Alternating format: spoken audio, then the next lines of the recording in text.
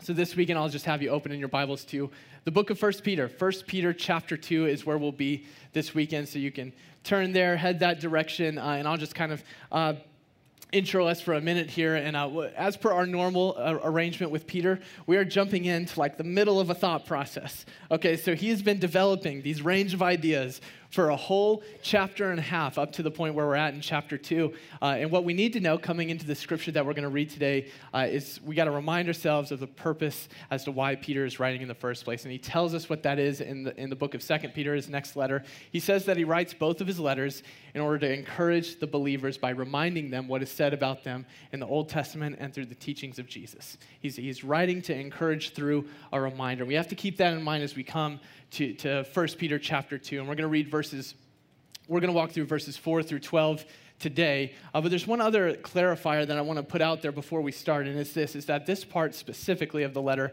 from Peter is really pushed towards the church. He's addressing the church. He's addressing those of us who are following Jesus, who have chosen to give our allegiance to him. And so maybe you're here tonight and you're still not sure about the Jesus thing. You've never given him your allegiance. You've never given your life to Christ. What I say to that is, one, you're welcome here. But two, part of this message probably isn't going to make sense to you, and that's okay. But that's simply because Peter is trying to remind those of us who are part of the church who we truly are. His goal is to remind us of our sense of identity. And so there is already an invitation that he's given to us who don't know Christ yet, and it's this, is that you can have a new hope and a new identity and a new family. And he invites us into this. He says there's a real and a true hope that is offered through Jesus and a real and a true family that you're being invited into. And so I offer the same thing. There's a hope in Christ, and there is a family of people around you. So that being said, what Peter's going to walk us through as the church today is 3 identifiers. There are 3 distinct things that he's going to say that followers of Jesus are. And here's why that is so important for us to remind ourselves. I think there's a danger in our day of how we identify ourselves. Now, I'm aware that that phrase has plenty of baggage to it. Here's what I mean by that is when we come back to Scripture, and we truly study who God says we are and who Jesus says we are, it has implications for how we're going to act and who we're going to become in our life. Something that was really interesting about when I first moved to Pueblo, Colorado, I was 8 years old, okay? And I moved here with my family, and we started coming from church to church to church to church, trying to find where we fit, where people were going to welcome us in. And what happened, my parents kept getting this same question over and over again, and it was, where did you go to high school? Because that's like a Pueblo question to ask, right? That's like normal in our culture to ask that. I ask that question all the time now. That might be one of the number one questions that I get asked as a pastor is, where did you go to high school? That's definitely like Pueblo culture, right? And my parents were like, Sanger High School in Texas, right? Because that's the only high school that was in their little town growing up. And so they were really confused by that, but they didn't understand that for Pueblo tradition and culture, man, where you went to high school is a serious identifier in your life. There are assumptions that we have, and here's how I know this, is because many of us will carry emotion and think very deeply about it. If I were to say the phrase, the bell rings red. I knew you were going to boo. I knew Will was going to boo. I knew I was going to get some boos for that, but I think it currently rings blue. I don't know for sure if I'm getting a lot of head nods. Okay, apparently it rings blue. Maybe you carry emotion. If I were to say the can of boom's black or the can of boom's gold, I don't know what a pigskin does. Do they like make it blue or green during the year? I'm referencing all of these high school rivalries that we have that are football games, but we that has been one of the things that has been most asked of me. Is once I tell somebody like where I graduated from high school, Centennial class of 2016, don't tell anybody, okay? I'm sorry for those of you who are going to be upset with me, but you're actually proving my point, okay? Is that we have assumptions based on those identifiers. And in many ways, where you went to high school in this town, it connects you with a network of people. It really becomes a part of who you are. And it's so important for us to understand this idea of how we're identifying ourselves and one another. And it's like I said just a moment ago, there's a spirit within the church of identifying others. And what's so important is that we use biblical language to do that. And I've had a few experiences at this point in my life having to do with Christian identifiers. And what I see as a spirit in the church is one that would identify people based on denomination or a theological underpinning, or whether somebody's Calvinist or Arminianist or old earth or young earth creationists, and all of these things. And we have all of these delineations that we've begun to use for one another in the church. That is not at all biblical language. And so today, what I think Peter is trying to remind the people of and ground the people in is how we talk about one another and what our true identity is as followers of Christ. Now, like I said just a minute ago, it's incredibly important that we remind ourselves who Jesus says we are, because that's truly what's going to impact how we change or who we become, right? And that's a completely logical thought until we start reading in this chapter of 1 Peter, and we say, Peter, we're living stones, we're royal priests, and we're exiles. And so that logical thought process breaks down because we're like, what does that even mean? Okay, what does that mean? And so that's what we're going to walk through today. If you were sharp enough just then, I actually gave you all 3 sermon points, but we're going to walk into the first one. So if you're ready, we'll go ahead and walk through 1 Peter chapter 2. Is that okay with you? Okay, then let me pray and we'll read together. Bow your heads with me this evening. Lord, we love you and we trust you, and we simply come before your word humbled that you've written to us, Lord, that you desire to be known by us, that you know us, God, that you accept and love us regardless of what we've got going on in our lives, Lord. I just simply pray that you remind us through your servant Peter who we are. Is in your holy and precious name we pray, Jesus. Amen. So 1 Peter chapter 2, we're going to read verses 4 through 8 first. So it says this: you are coming to Christ, who is the living cornerstone of God's temple. He was rejected by people, but he was chosen by God for great honor. And you are living stones that God is building into his spiritual temple. What's more, you are his holy priests. Through the mediation of Jesus Christ, you offer spiritual sacrifices that please God. As the scriptures say, I am placing a cornerstone in Jerusalem, chosen for great honor. And anyone who trusts in him will never be disgraced. Yes, you who trust him recognize the honor that God has given him. But for those who reject him, the stone that the builders rejected has now become the cornerstone. And he is the stone that makes people stumble and the rock that makes them fall. They stumble because they do not obey God's word, and so they meet the fate that was planned for them. And so the first identifier that Peter gives us here in the passage, he's going to give us 2, and then we'll read a third one later on. But in verse 5, he gives disciples an identity, and he says that we are living stones. He says that we're stones, okay? And so living stones, ladies and gentlemen, is a paradox because stones aren't alive. Breaking news. Who said what? Thank you. Stones are not alive. Okay, this is a paradox. This is taking what we understand as reality and bending it in half, okay? Stones are not living. They don't move, they don't live, they don't breathe, they don't recreate themselves. They're just stones. And so for us to call ourselves living stones means that there's a deeper truth here that Peter is trying to get at. He's taking these paradoxes and trying to bend reality so we would understand a deeper point. Now, if we're honest with ourselves, and if we've read the teachings of Jesus, then we're actually not really unfamiliar with paradoxes. Jesus uses them consistently in his teaching. He tells a Pharisee in John chapter 3 that he's supposed to be born again. And this Pharisee is very confused, says, do I have to go find my mom? Because that would be a really weird conversation. Okay, Jesus is talking about spiritual rebirth there, and there's a deeper meditation there for us when we think about being born again and becoming new creations, right? Another paradox he uses is when he's talking to the disciples, and he says that the greatest among you is actually the servant, and the servant amongst you is the greatest, right? And I don't know, from our cultural standpoint, I don't know, those of us who are being served are generally kind of, higher tier, so to speak, all right? Being a servant isn't exactly the thing that we would desire most in life. And it brings me to my favorite paradox that Jesus teaches, that in his death, we have life. In Jesus' death, we have life. In the thing that we would sense as not victory, but actually defeat for Jesus, being killed on a cross, humiliated, is actually his victory. And it's our victory because he carries our sins to the cross and he nails them there and he leaves them there and he separates us as far as the east is from the west from it. And so if we've read God's word, we're actually not strangers at all to paradoxes, but they're there to make us think deeper. They're there to make us ask deeper questions and have deeper thoughts about what the scripture is really trying to communicate with us. And so the question is, why are disciples living stones? Not what is a living stone, but why are disciples living stones? And the simplest way that we can answer this is we are stones because Jesus was a stone. We are stones because Jesus was a stone. And if we're trying to model Christ in our lives, we're trying to be like Christ, then we are a stone in the same way that he was. Now, Jesus was a very active stone. Very active stone. Psalm 118, he is the stone that the builders rejected that has become the cornerstone. All right, and then in Matthew 21, Jesus uses a parable to come against the Pharisees, and he says that he's a stone that the Pharisees are going to trip over, and that stone is going to crush and destroy them. He's a very active stone. In Isaiah chapter 8 and chapter 28, Jesus is both the stone that is a snare and a trap, and also the stone that is precious and tested and ready to be built upon. And so for us to be his disciples, it's natural that we would simply be what Jesus is. We are living stones. We're stones just as he was. But we have a different purpose. As Jesus, it says in the scripture here that he has become the cornerstone. He's become the cornerstone that we must build upon, right? And from there, we, as the other living stones, we are united together to make the temple. That's what the scripture, that's the image that the scripture gives us, is that we're living stones being built into a temple.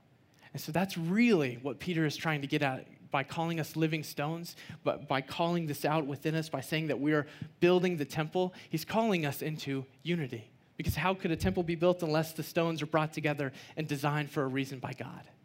He's calling us into a spirit of unity that is based on the cornerstone, which is Jesus. That's what the scripture is leading us to. That's what these ideas of paradox are leading us to think and consider more of, is that we're being brought into a spirit of unity.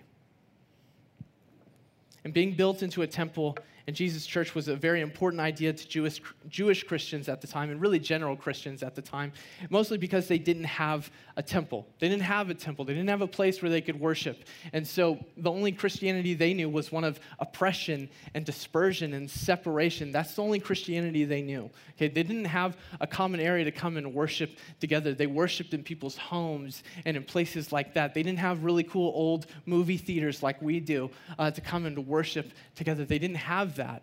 But that is the very paradox that this living stone is. It's that even though we are separate, we are pulled together as one.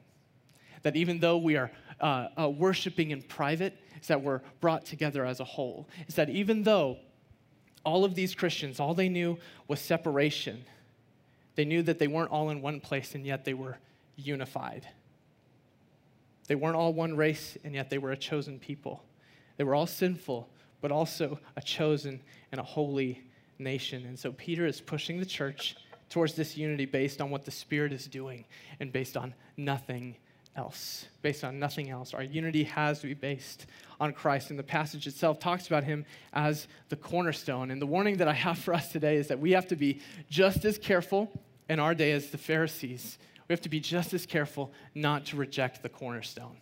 And here's what happens, is as we pursue unity, we actually begin to replace the cornerstone. And this is what I'm talking about with identifiers. We begin to make our unity based on a denominational affiliation or a theological affiliation or who reads the same books or who reads the same version of translation of the Bible. And we tend to make our unity based on those things and not on Christ. And that is just as much rejecting the cornerstone as the Pharisees did when they rejected him as the Messiah.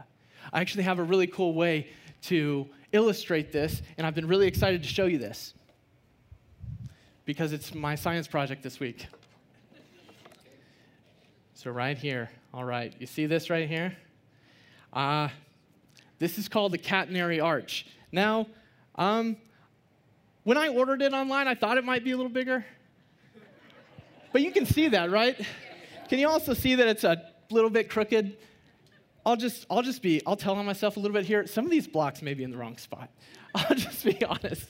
As I was building it, but it won't ruin the illustration. Okay, this is a catenary arch, and it's actually one of the greatest. It was one of the greatest ways to build something in the ancient days. This is a really old design.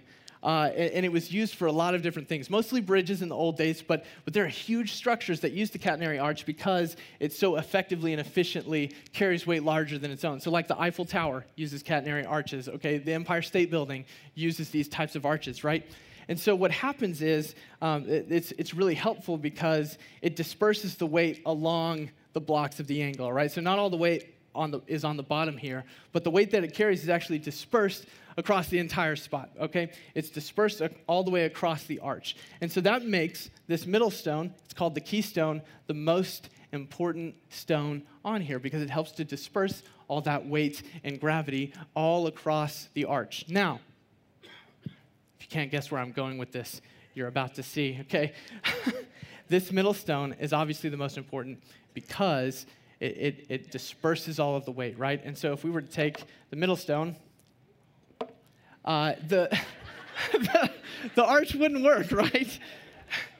And so that's the idea, is that this middle stone or wood block that doesn't fit correctly, this part is the most important part, okay? And it's not the largest part. It doesn't have the deepest angles cut into it, but it is the most necessary. It is the most necessary for building the arch and for doing this the right way. And so here's what I'm trying to say, is that I believe the spiritual unity of the church is a catenary arch. I believe the spiritual unity of the church is made to carry a weight much larger than its own. I believe it's made to carry the weight of the world in many senses, that we're supposed to stand in the gap for the world. And I believe when we build our arches and we place something else in the middle that isn't Christ, we will never bear that weight. When we place something in the middle that is a theological standpoint or a certain biblical translation or a super specific denomination or anything like that, then we reject the same stone that the builders rejected. We must be just as careful in our day to keep Jesus as the keystone, as the capstone, the cornerstone that Peter is talking about, because only that way can we represent the temple in the way that God is building us to do so. So this first identity is one of the temple. It's related to the temple that Peter explains to us. And the second identifier is in the same verse. And so Peter leads us into this understanding that we are built as living stones into the temple. And then he also says that we're the royal priests who belong inside of that temple. And so we're both of these Old Testament images put together. We're both the living stones and the royal priests. So let me read 1 Peter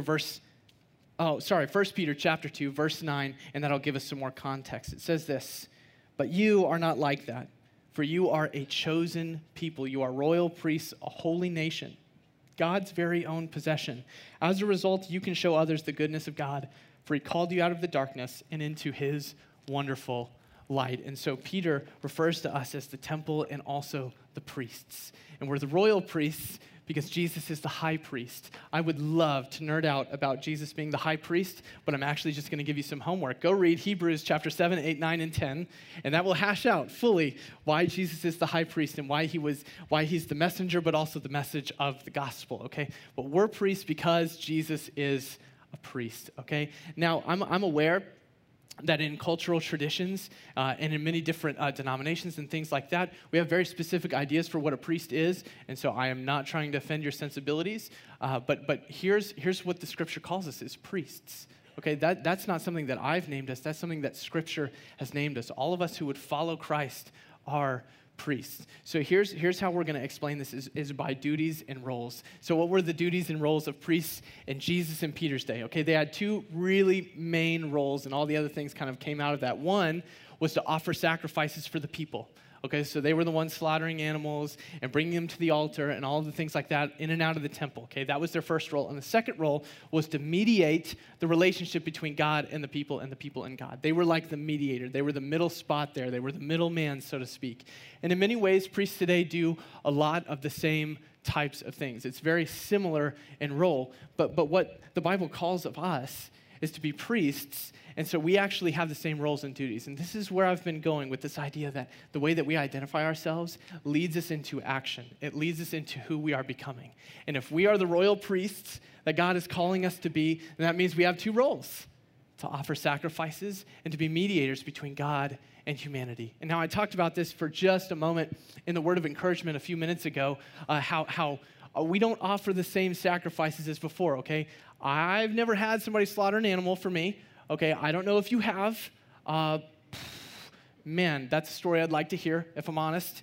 But But generally now we don't see priests slaughtering animals. Our sacrifices are spiritual sacrifices. That's what verse 5 teaches us, is that we offer spiritual sacrifices that are given through Jesus himself. And that's why they're acceptable to the Lord. And so our spiritual sacrifices are defined in many places in Scripture. In Romans 12, it talks about how we offer our bodies as a spiritual sacrifice before the Lord. We offer ourselves up to him. Hebrews chapter 13 talks about the worship and the praise of our lips and the good deeds that we do for one another. These are forms of spiritual worship to the Lord.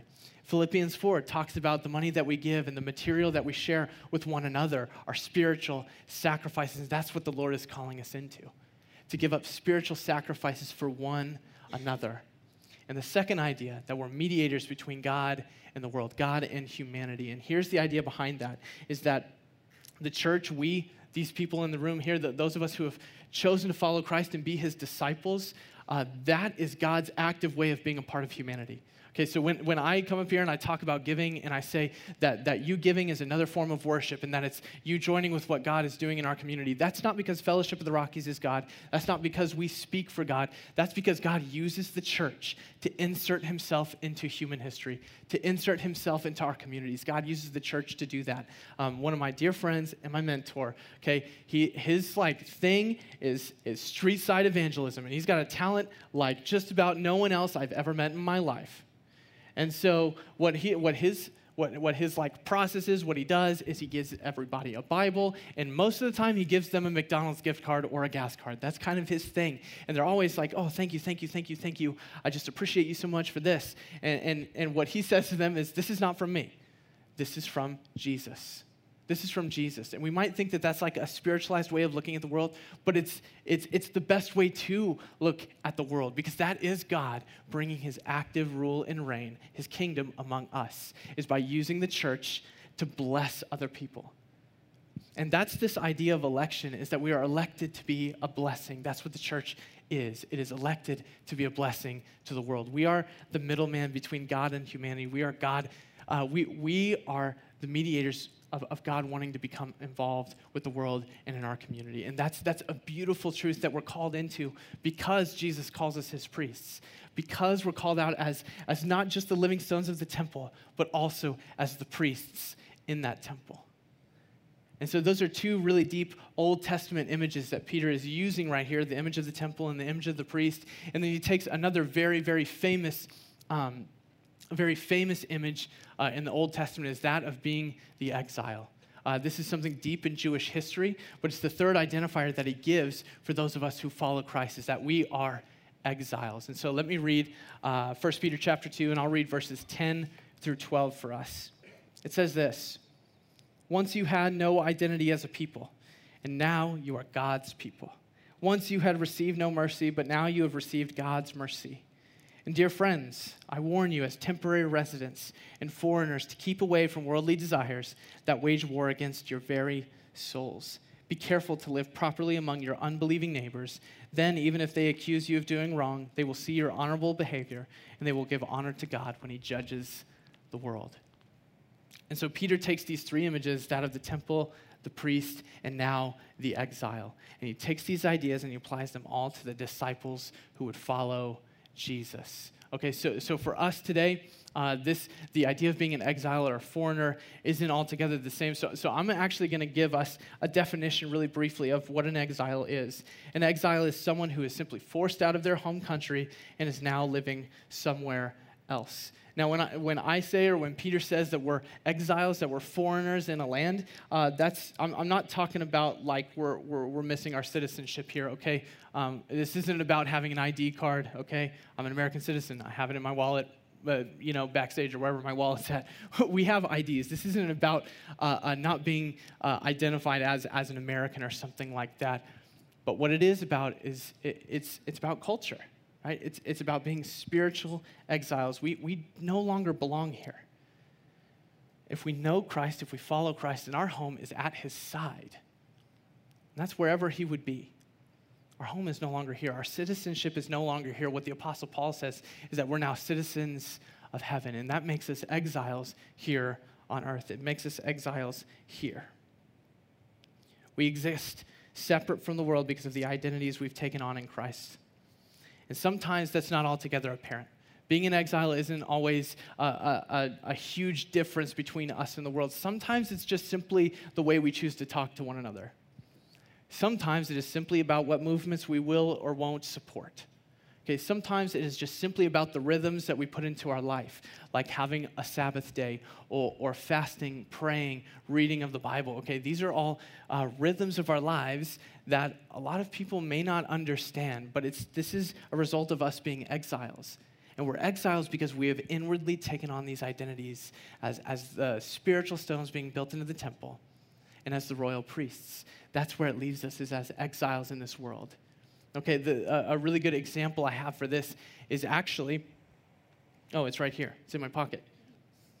It's these blue light rectangles, okay? These blue light rectangles are a really good way to shape whether or not we're exiles or not. And here's why. It's because these rectangles of information are truly the way that human beings shape their souls. This is truly who we decide to be. It's an extension of ourself. It's a third hand. It's an extension of our minds. And it's where we get our entertainment. It's generally where we get our news. It's generally where most people would receive their truth.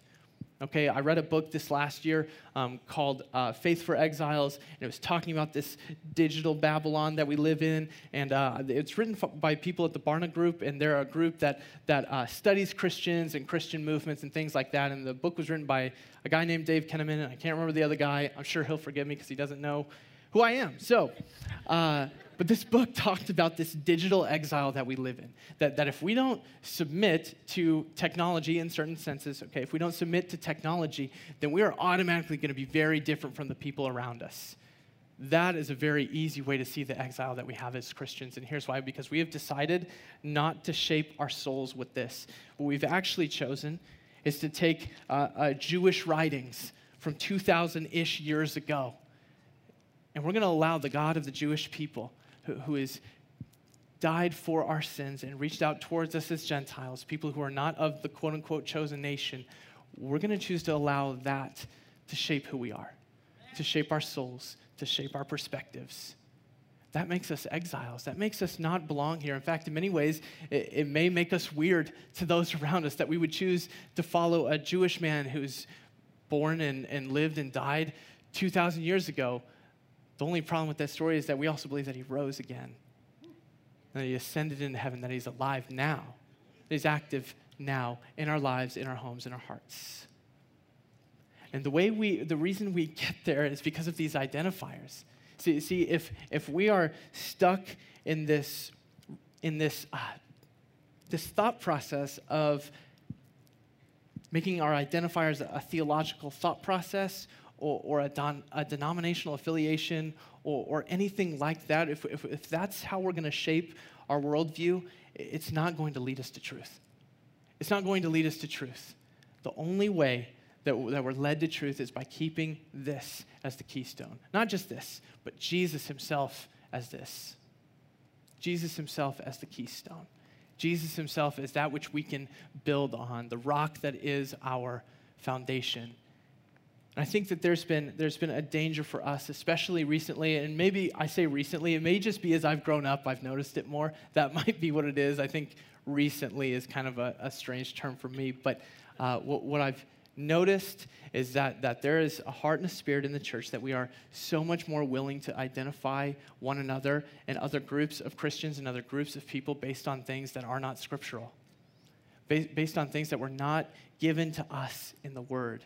And I think that's part of what Peter is calling us into, that there is a unity in the Spirit that he is calling us into. The Spirit is changing us, showing us how to be priests, to bring our spiritual offerings, to be formed into the temple of our Lord. And that's the call for us today, to not replace any other thing in the keystone of our spiritual unity other than Jesus himself. And there's no greater truth that I can share with you this weekend. I'll have you bow your heads with me and close your eyes.